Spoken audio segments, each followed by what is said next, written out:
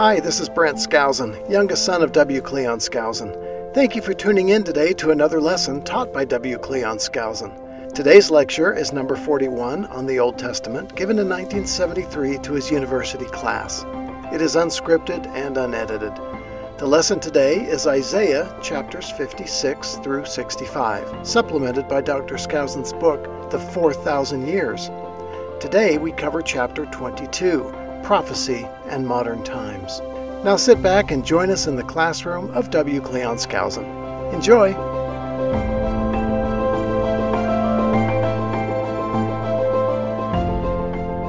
I need to ask you a couple of questions about chapter 21 to make sure that you caught some of the highlights, because so far as I know, there's never been a parallelogram done like this on Nephi versus Isaiah across this way.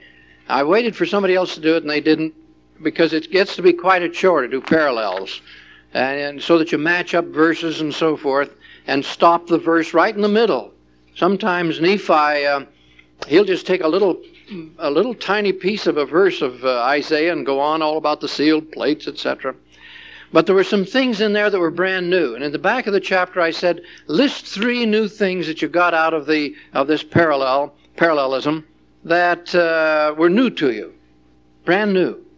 Now maybe they weren't brand new. Maybe you knew all about it. But when I did it, I noticed a couple of things that were kind of exciting. So I want you to name 2 or 3 for me. Anything that occurred to you that was different than what you thought it was before. And who did it turn out to mean? It meant Lamanite. Isn't that something? Right. And most people, most commentators say, it says, woe unto Ariel, woe unto you. And then it goes on to say, it shall be like unto Ariel as they lay siege and set up fortresses, meaning just as Jerusalem would be pulled down, as Isaiah had seen it by the Babylonians, so would these people be pulled down and hedged up. And as Nephi said, he was talking about what kind of an enemy. Who was the enemy, as it turned out? Conquistadores. Pizarro, Cortez, and they moved in for the gold. And the next thing that these people knew, they were facing guns and horses and things that were completely unfamiliar to them. And they went down just like children. I think I've mentioned to you already, and I want to emphasize it in case I didn't, that the Spanish were under the illusion that if they couldn't convert these people from idolatry, at least they could save their souls by baptizing them, giving the cross baptism by sprinkling, so to speak, holy water and so forth, just before they died. In other words, you strike them down, and just before they're killed, why, at least you save their souls. And that's the way some of them wrote in their records. They said here they would have human sacrifices as many as 2,000 one weekend. Blood all over the place. It's the most gory, ruthless, vicious people. Just got to kill them and save their souls. So there was some mixed up thinking there.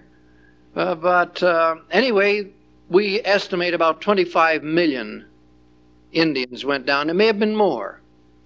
But it's estimated that the Aztecs were around 12 million and the Incas were about the same.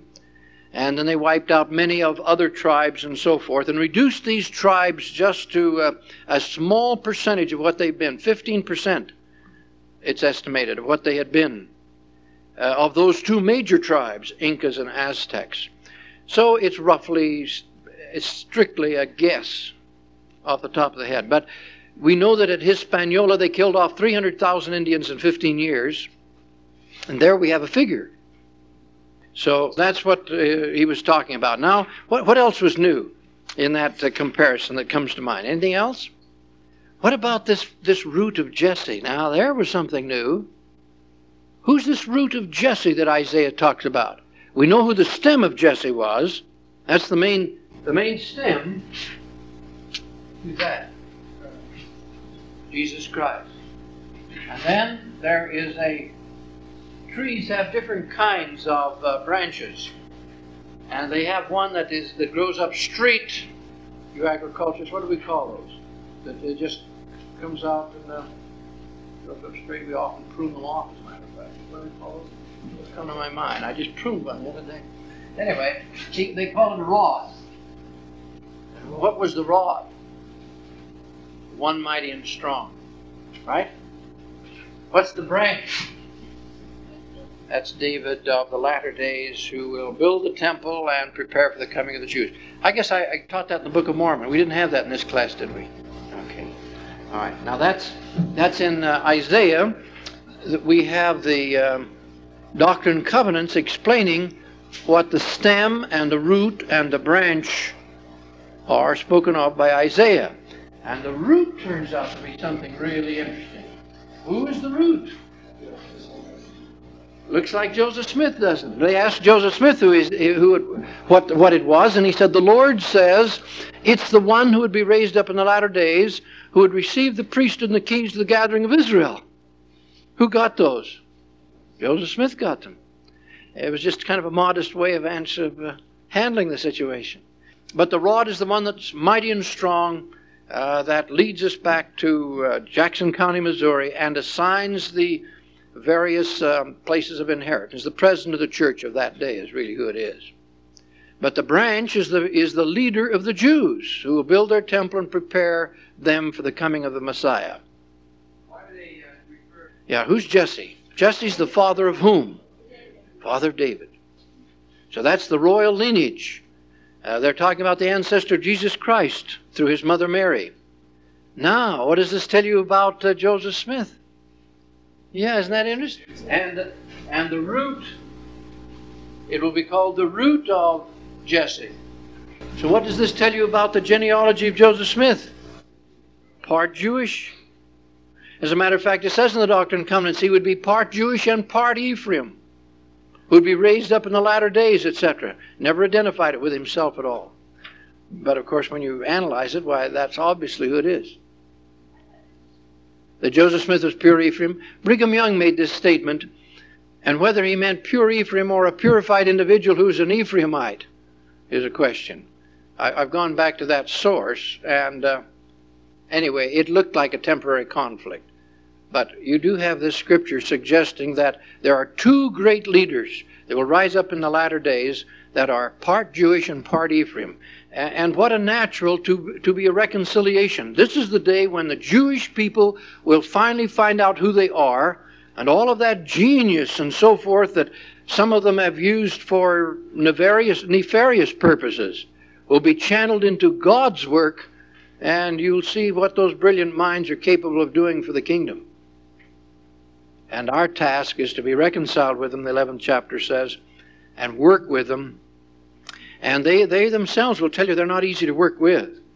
I have a very good friend who's Jewish from California, now joined the church. He said, I can't stand Jews. I asked him why he didn't join the B'nai, what's the LDS Jewish group? B'nai Shalom. Why didn't you join B'nai Shalom? Oh, he said, can't stand Jews. I said, well, these are LDS Jews, you know. He said, yes, that helps. But it was so interesting. And I said, well, why do you say you don't enjoy your own people? They're too argumentative. I just don't like argumentative people. Too argumentative. And this is his number one asset. He just loves to argue. But it's real interesting. Now, we have different types of personalities. And you take the Anglo-Saxon groups. We who are Ephraimites, Anglo-Saxon. We have a Viking characteristic. A Viking characteristic. It's aggressive. Aggressive as the dickens. And then we have, we keep intermarrying with the smoother people so that we get a nice balance. Then we have our Polynesian groups and our Oriental groups as they come as Latter-day Saints, turning out to be marvelous saints. And they have this sweet spirit of steadiness. Lots of faith, lots of confidence, steadiness.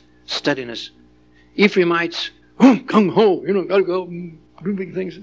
And these people, if you get them sufficiently aroused, they'll do it too. Kia ora. But under ordinary circumstances, why, they are pleasant, congenial, sweet of spirit, like children. They really are. Just wonderful. It can be changed. But that's basically their characteristic. The Jewish people are like Ephraim, aggressive, got brilliant minds, always something cooking. Change that, make a profit, you see. And first thing you know, you got Ephraim and Judah just like that. We've always crossed swords with Judah. And the Lord says to Isaiah, the great thing of the latter days will be, these two great tribes of mine are going to combine their efforts. Now, it's important not to get mixed up on Manasseh. Manasseh is equal with Ephraim and is entitled to all the blessings of Ephraim. They are brothers and they are equal. Ephraim, for the sake of order, has the leadership responsibility. And that's all. It's like husband and wife. They're both equal. And the husband is given an assignment in the area of leadership. Doesn't make him any better than his wife at all. But for the sake of order in the kingdom, that's the way it is. And that's the way it is with Ephraim. Ephraim carries the weight of that responsibility. But Manasseh and Ephraim are equal. And have great responsibility in the latter days. And they very frequently will speak of Ephraim this and Ephraim that. And the stick of Ephraim, you know all of that? Well, of course, it turns out it's the stick of Joseph. And it's at Manasseh and Ephraim together. We're equal. Okay? Any questions on that part? You mentioned Yes, the branch. The branch is a great leader, and the root. Yeah, that's yet to be manifest. David is his name. Jerusalem. Yes, he'll go right on into the millennium.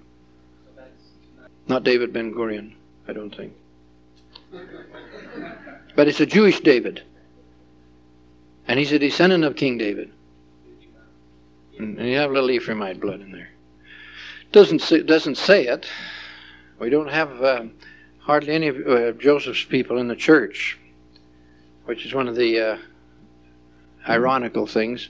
However, some of them are joining now. Children of his brothers and sisters are joining. Now, just one or two other things that were unusual. Nephi says, I noticed something. Isaiah's a little too broad on one point. I noticed a little detail I probably ought to include here. See, he saw this when he was only 16 years old, and every time he sees something that his father didn't notice or somebody else doesn't notice, he reacts just like a 16-year-old should. He says, our generation's got something going too, you see. We noticed something that olders didn't notice. And so Nephi noticed that his father hadn't realized that water down at the bottom of the Gulf was sewer water. It was filthy, just terrible. But he said, I noticed it. Right. Okay, now he has the same thing here with Isaiah. As he watched the vision of the learned man receiving something, Isaiah said he would be given the what? The learned man would be given the book, but this is in a very broad, poetic sense. Nephi says, actually, he won't be given the book.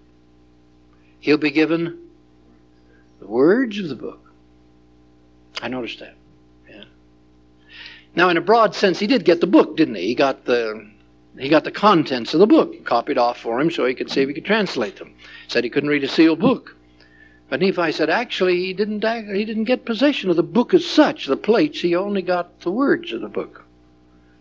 A little interesting detail. Then Isaiah knew there would be witnesses and so forth, but he didn't know what Nephi knew. Nephi knew that there would be 3 witnesses and certain other ones. He didn't know how many. In the vision, he didn't take time to count maybe, but he did know that there were some others that got a witness, not as great a witness. Who were the 3 witnesses? Oliver Cowdery, Martin Harris, and David Whitmer. All right? What did they get to see? They are the 3 witnesses. What did they get to see? What was the first and most important thing they saw? Moroni. They got to see the angelic minister. Then they got to see the plates. It was a table, actually, and it was covered with things. It was just covered with things. And that included the plates, the Urim and Thummim, Sword of Laban, the Liahona, brass plates, plates of Nephi. They're all there. So that was a treasure. And they got to go up and they thumbed the brass plates. They got to see them and feel them. It was really great. We didn't have Book of Mormon together, did we? because that's where we cover all that. Oliver Cowdery was allowed to accompany Joseph Smith on 2 occasions when they went into the Nephite library. And he said it actually is in the Hill Cumorah. And he said it was a fairly good-sized room. There was a stone table in the center of the room. And he said, I remember all the details except where the light came from. He said, I never stopped to see what the source of light was while we were there. But he said it was way back into the hill. And he said we went in, and the first time I was there, the plates that we'd seen as witnesses were lying on the stone table, and up against the wall in a sheath was the sword of Laban. And all around the sides of the room were just stacks of metal plates, wagon loads of metal plates. Underneath the table there were metal plates. There were lots of metal plates. Then he said the next and last time I got to go with Joseph Smith into the library, the sword was off the wall, and it was lying across the plates, and it said, this sword will not be sheathed until the kingdom of God has come in power. Something to that effect. That was the last time the sword of Laban has been seen, so far as we know. Now, that's the incident. It's told by Brigham Young just before his death.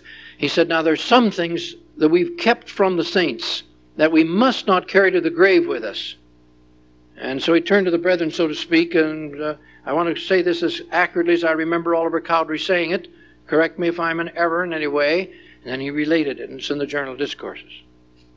We got several treasures that he says, now I must tell you this before we pass from this stage of life. Then you get another one of those treasures, you see, that has been very sacred and confidential with them, that they did not share right until they knew they were going to be taken. Now, Nephi wanted to do the same thing. He wanted to tell us how we come out in 1975, and 1984, and 1992. And we now think we know why he put so much of Isaiah in. Because when he had that vision of the tree of life at 16, the Lord let him write the whole thing up to the second coming. And just as it got to the point where something happens to this great Gentile nation, he wouldn't let him put down what happens.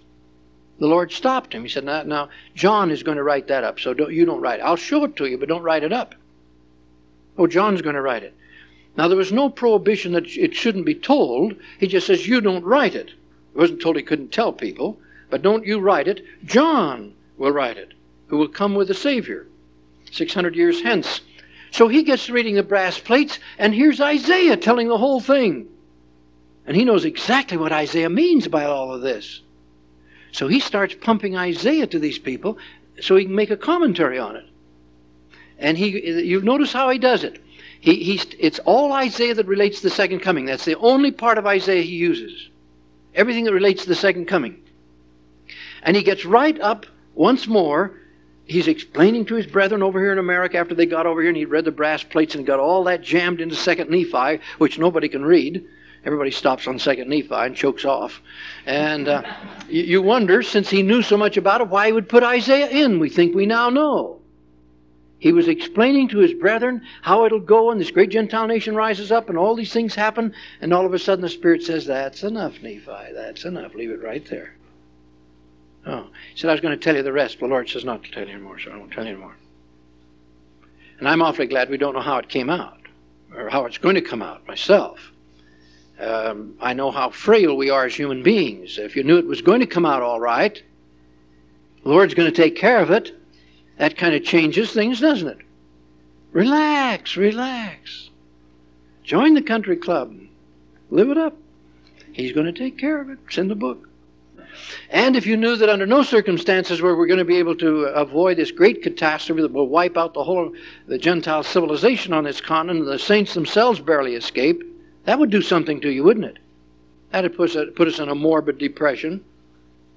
I just as soon have it sufficient unto the day as the evil thereof, and let us have the challenge of working it out. On the 21st chapter of 3rd Nephi, the Lord says we can make it. Doesn't say we will make it, he says we can make it. 21st chapter of 3rd Nephi. And President McKay says we dare not work for anything less.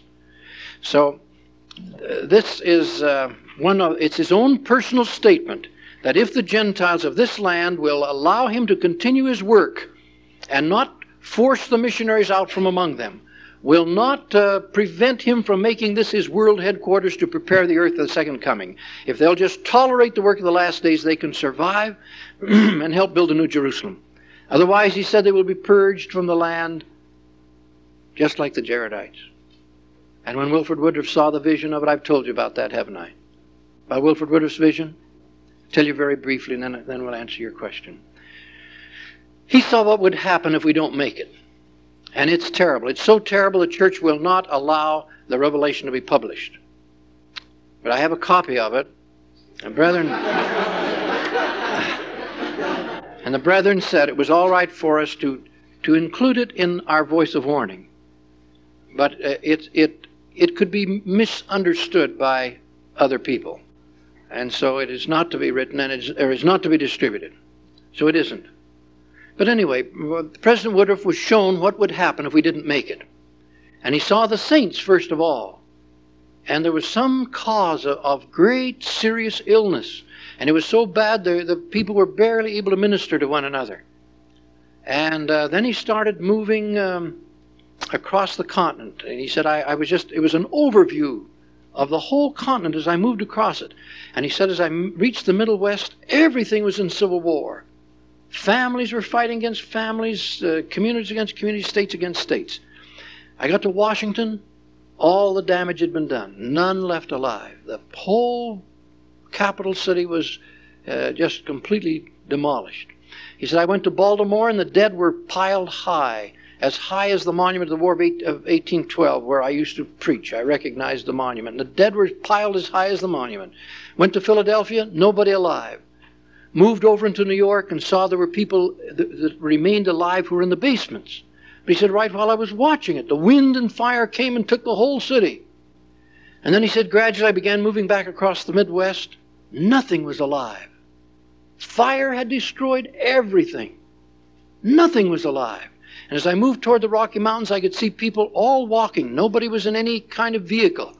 Everybody walking with little tiny packs, trying to get to the mountains where there was food. And he said, then I got to the mountains, and the saints had been gathered there. They'd recovered from whatever illness it was, and they were getting ready now to expand out and restore order and build things up. And then he said, I realized the reality, the literal reality of the prophecies and why the Lord bore down so hard in 3rd Nephi, especially chapter 21, about the Gentile cities absolutely desolated.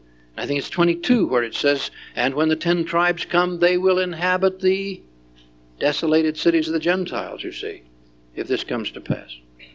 Pardon? Yes. And that's why Heber C. Kimball said, if we don't make it and we can't save this country, and they do go Antichrist, and they do drive the saints from among them, there won't even be a yellow dog to wag its tail when we go back to Missouri. And Brigham Young Brigham Young was the one that gave the prophecy first. Said he'd seen it in vision. And then it was that that Heber C. Kimball says, it will be even as President Young has said, that when we go back there will not be a yellow dog to wag its tail. Now President McKay says, now, the last half of the 21st chapter says, but if the Gentiles will repent, if they will allow me to continue doing my work here, if they will tolerate my saints and my work, they will not only survive, but help us build a new Jerusalem. And President McKay said, now that's what we're going for. President Dyer was ordained an apostle to go back to Missouri and lay the foundation for the alternative. We began buying up all the property. Adamon-Diamonds now being made into a magnificent park. We began buying up the property all around the Temple Block and so forth. See, that's the alternative approach. We're going to go for 25,000 missionaries now instead of 12. And you'll see the United States now ebbing. The 60s were terrible. We moved way off of anything that was decent and responsible over here into the insanity drug arena of riots, violence, crime jumped up 300%. It was a terrible period, the crazy 60s. Now people are sick of it, fed up with it, and you've got a reaction setting in, even in the Supreme Court. Can't believe it.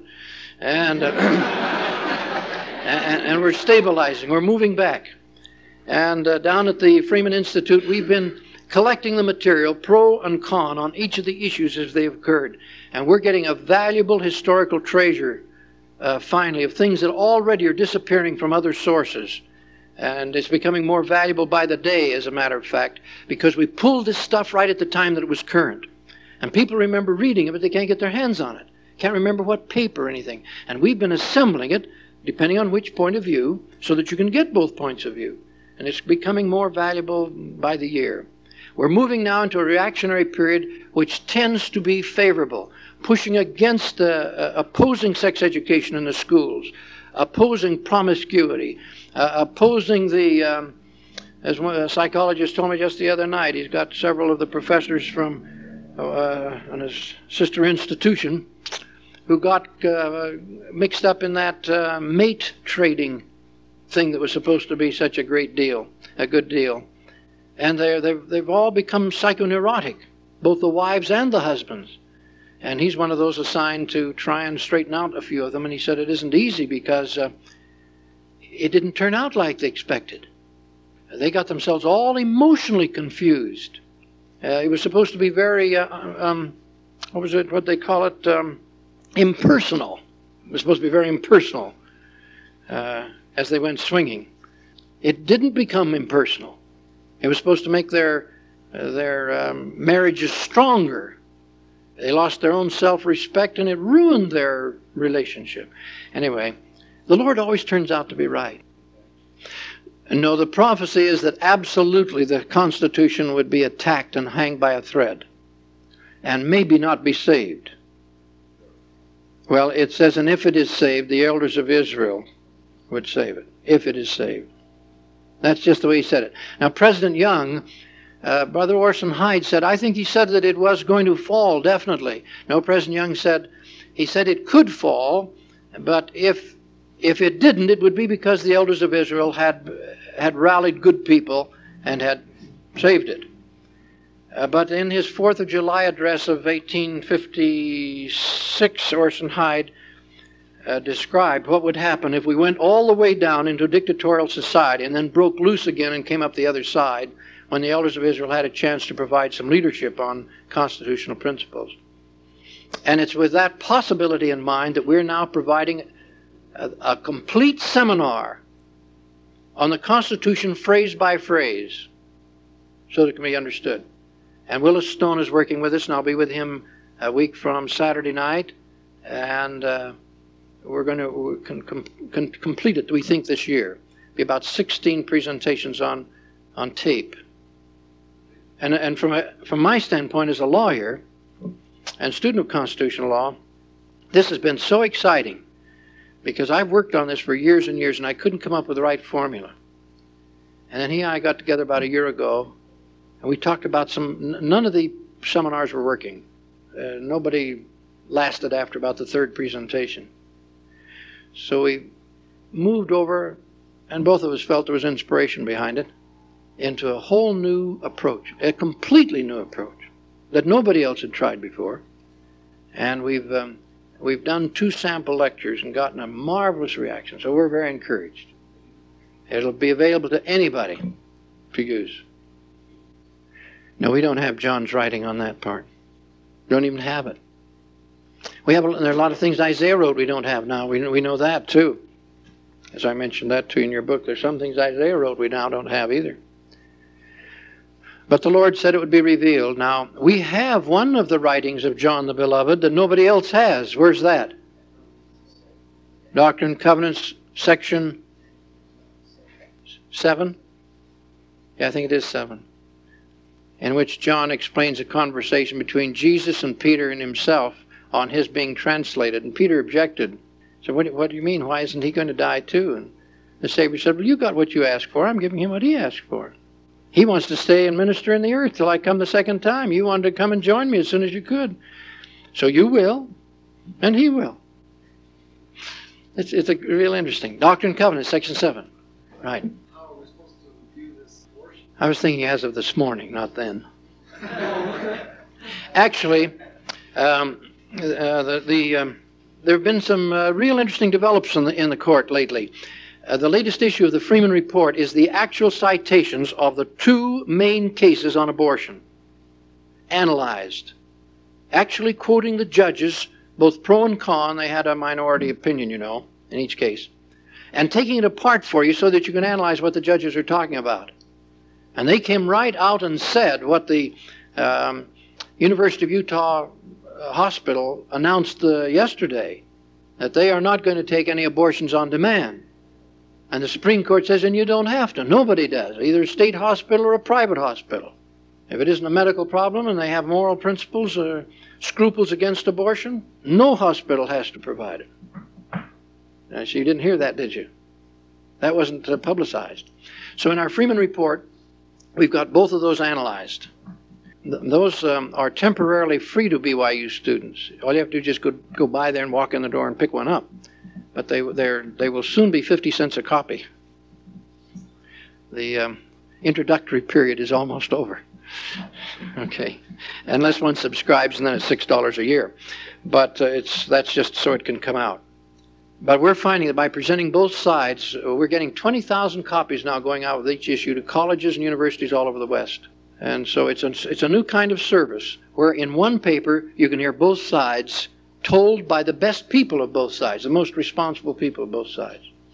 Just saves you all kinds of time, and what's better, it gives you an educated opinion, you see. Regardless of which side you're on, you know what side the other person is on and what his real position is. And sometimes it isn't important to you, like Equal Rights Amendment. You see, for the moment, that's gone. That's going to come up every year from here on. And everybody's going to get all frantic about it next year and say, oh my goodness, let's see now, what did they say? What was the problem there? It's such a simple amendment. See now, what was the problem? Let's see. Oh yes, in my file. See, and you pull it out, and there it is, both sides. And you've got it at your fingertips again. Makes you a much more competent counselor when you got your source material. So anyway, that's the service we're trying to render gradually. Now, I wanted you to notice in chapter 22 that prophecies have multiple fulfillments. And very often you will find in Isaiah's life the very things that would be more eloquently demonstrated in the Savior's life. And so he talks, and you can't tell whether he's talking about himself or the Savior. And sometimes he's talking about both. He talks about the desert blossoming as a rose. Well, that particular chapter is talking about the desert blossoming when the 10 tribes come. Then what is everybody talking about Utah and the blossoming of the desert as a rose, etc.? Does it apply? What about Israel? Is that blossoming as a rose? Yes, and that's what one of the other passages said. So there are multiple fulfillments of prophecies. Kind of get used to that. Somebody will say, well, this is when it was fulfilled. Another one says, oh, no, that's when it was fulfilled. It's fulfilled both times. And Isaiah, when he's writing, he says, isn't that amazing? Same thing happens up here. He's watching the vision. Fantastic. So he writes it all down, and it's fulfilled over and over again. It's called multiple fulfillment. Now, Jesus says, great are the words of Isaiah, and I want you to search them, he said to the Nephites. Now, did he know about the 2 Zions? But he didn't call them both Zions most of the time. How do we know for sure that he knew about the New Jerusalem and the Old Jerusalem? What is there in his writings that proves that he knew that there was a distinction? And there were 2 places. Yeah, he talks about them both in the same sentence, doesn't he? And he distinguished them by calling the American center what? Zion most of the time. And what did he call Jerusalem? Yeah, I gave that one away. Okay. He called that one Jerusalem. Now, once in a while, he'll call Jerusalem Zion too. Is that all right? Where he identifies it? But the way that you distinguish it is because in the same sentence, he will say, this will happen in Jerusalem, and this will happen in Zion. Or this we say to Jerusalem, and this we say to Zion. Or the law shall go forth from Zion, and the word of the Lord from... Sounds different, doesn't it? So 2 different places. Yeah, he knew what he was talking about. Now it talks about the great gathering, and I have just a word here to talk about the 10 tribes. Very quickly here. Notice that not only he, but other prophets distinguish between Jews who are what? Jews are what in the earth? Dispersed. And what about the 10 tribes? They are outcasts. Now, he's constantly distinguishing between the dispersed Jews and the cast out 10 tribes. There are little hints here and there on which much speculation has been based, but which seems to have some merit. That our Heavenly Father, or through His Son, actually transferred them right off of this planet. Interplanetary transplantation is a very simple thing to the Lord. He does it all the time. City of Enoch, City of Melchizedek, all of the converted people under the early days of Noah's administration, interplanetary transplantation. No need for space suit or anything. All He does is transfigure them, suspends the, as the Book of Mormon calls it, it says, and the earth will no longer have power over them, meaning the things to which you and I are subject, so that they don't need oxygen, and they aren't subject to gravitation unless they want to be. It's just one of the sciences of the heavens that we get a chance to watch without understanding. Anyway, there's a hint that that's the case. When they return, their mode of entry will be such that everybody will. It'll be the sensational news from here to the end of the millennium. Nobody will talk about the dividing of a little dinky Red Sea. They're going to talk about the great highway out of the midst of the deep, which could be either space or water. And because they are a unit and were visited by the Lord right after He visited the Nephites, and because they are going to bring their records with them, and because we know that John the Beloved right now is organizing them and preparing them to come, the prophet Joseph says, this would suggest they're intact somewhere, separate, not dispersed, but cast out and about ready to be cast in again. There is some apocryphal material, and that's all it is. It's only apocryphal, which says that Joseph Smith himself said they were not on this earth, but were elsewhere. Anyway, they're lost. And we exhibit our faith by patiently waiting for their return. One thing I do want you to remember, though, and that is that the hollow earth theory is a fake. Thousands and thousands of volumes of the book called The Hollow Earth, published in 1928, was distributed by this man who said he was up north and he saw a big hole. He went down in there and it was underneath the ice and the sunshine would come through and it was just like a hothouse and people living happily and everything real nice. A lot of Latter-day Saints believed. And then somebody got up north, you see, and took a look. No hole, just ice. So you'll hear continually about the hollow earth theory. So that's all that there is to that. Now, just a word about the rebuilding of Jerusalem. Orson Hyde was sent over in 1841 to dedicate Israel for the gathering of the Jews. And there were a few Jews there. There always have been a few Jews there. And there were a few Arabs too. But it was almost a depopulated land. It really was. So it was dedicated on October the 24th, 1841. Orson Hyde then returned home. He almost starved on his way over. He really suffered to get over to fulfill that mission. But he'd seen himself in vision. The Lord had already shown him how he should do it. He did not stand up and raise up his hands and say, I dedicate this land and so forth. He saw himself seated on the side of the Mount of Olives and writing it. And the Israeli government told President Lee just last summer that they thought it would be a nice thing if we had some kind of a plaque there in honor of Orson Hyde. The first American Zionist, they call him. And this might be done someday. That's going to be a thrill if that's done. I take the people, and we get up on Mount of Olives where we'll be a little over a month from now. And we look right down on Temple Square, and we just stay there for about an hour and a half. And I tell them all the wonderful things that's happened there. That's where Melchizedek had his city of Salem. That's where Abraham sacrificed his son. That's where the Temple of Solomon was. That's where Jesus taught. The new walls are built on top of the old walls. The Golden Gate through which he used to pass, the Gate of Peace. It's there, rebuilt on the same original foundations. There's Brook Kidron. There are olive trees, yea, this big around, believed by agronomists to have been there about the time of Christ. It does something to you to get down there right where it happened. Well, these people then began gathering back to Israel as a result of persecution. Now, here's how the persecution started, and all of you should know this story. I have it beginning on page 617. But the Russian Tsar had a lot of wealthy Jews, and his advisors said, wouldn't it be a good thing if we had an excuse to expropriate all their property? They said, if we can convince the Tsar that they're all a bunch of renegades and criminals at heart that are subversive, maybe he'd do it. So they went to France, and we've now traced the history of the Protocols of the Elders of Israel. They got an 1850 popular book called Conversations with the Devil. And it was really, the subtitle was Conversations between Montesquieu and Machiavelli. Well, Machiavelli was all for taking over the world and forcing the stupid masses to do what's good for them.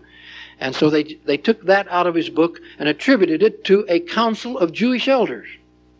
Put it in manuscript, sent it to the Tsar. He believed it, and you had a big pogrom in which the Jews were driven out and persecuted. Then in due time, that was in the early 1890s, then in due time it got to England, and England published it. And another big wave of persecution of the Jews occurred, and that's your Fiddler on the Roof period. That's when it happened, as a result of that publication of the Protocols of the Elders of Zion. Well, by 1922, Henry Ford was all excited about it, and he got the thing going. So President Grant issued a letter to the saints. I have it in volume 2 of Hidden Treasures from the Book of Mormon. And President Grant said, now, Satan is trying to divide us from this other tribe with whom we have the responsibility of providing leadership and government throughout the millennium. And Isaiah said that there would cease to be envy between the two of us. No Latter-day Saint must get on this anti-Semitic pitch. That's Lucifer's program. And there are plenty of Jewish people that the Lord is offended by, as he is with all other people who are disobedient. But there are many righteous Jews, and he is going to use them for great leadership in his own due time. They will be purged first, and cleansed, and humbled. Nevertheless, he said, don't any of you get on this drive. Then he said, if something is done that's bad, call it by its evil name. Don't say it's Jewish. Say it's robbery or burglary or murder. Don't say it's Catholic or Methodist or Mormon or British or American or Irish. Call it by its name. You notice how some people go around, they'll say, well, what can you expect from Polacks, you know? Okay. The Lord said that's bad. Don't do that. Okay. Looks like it's about time.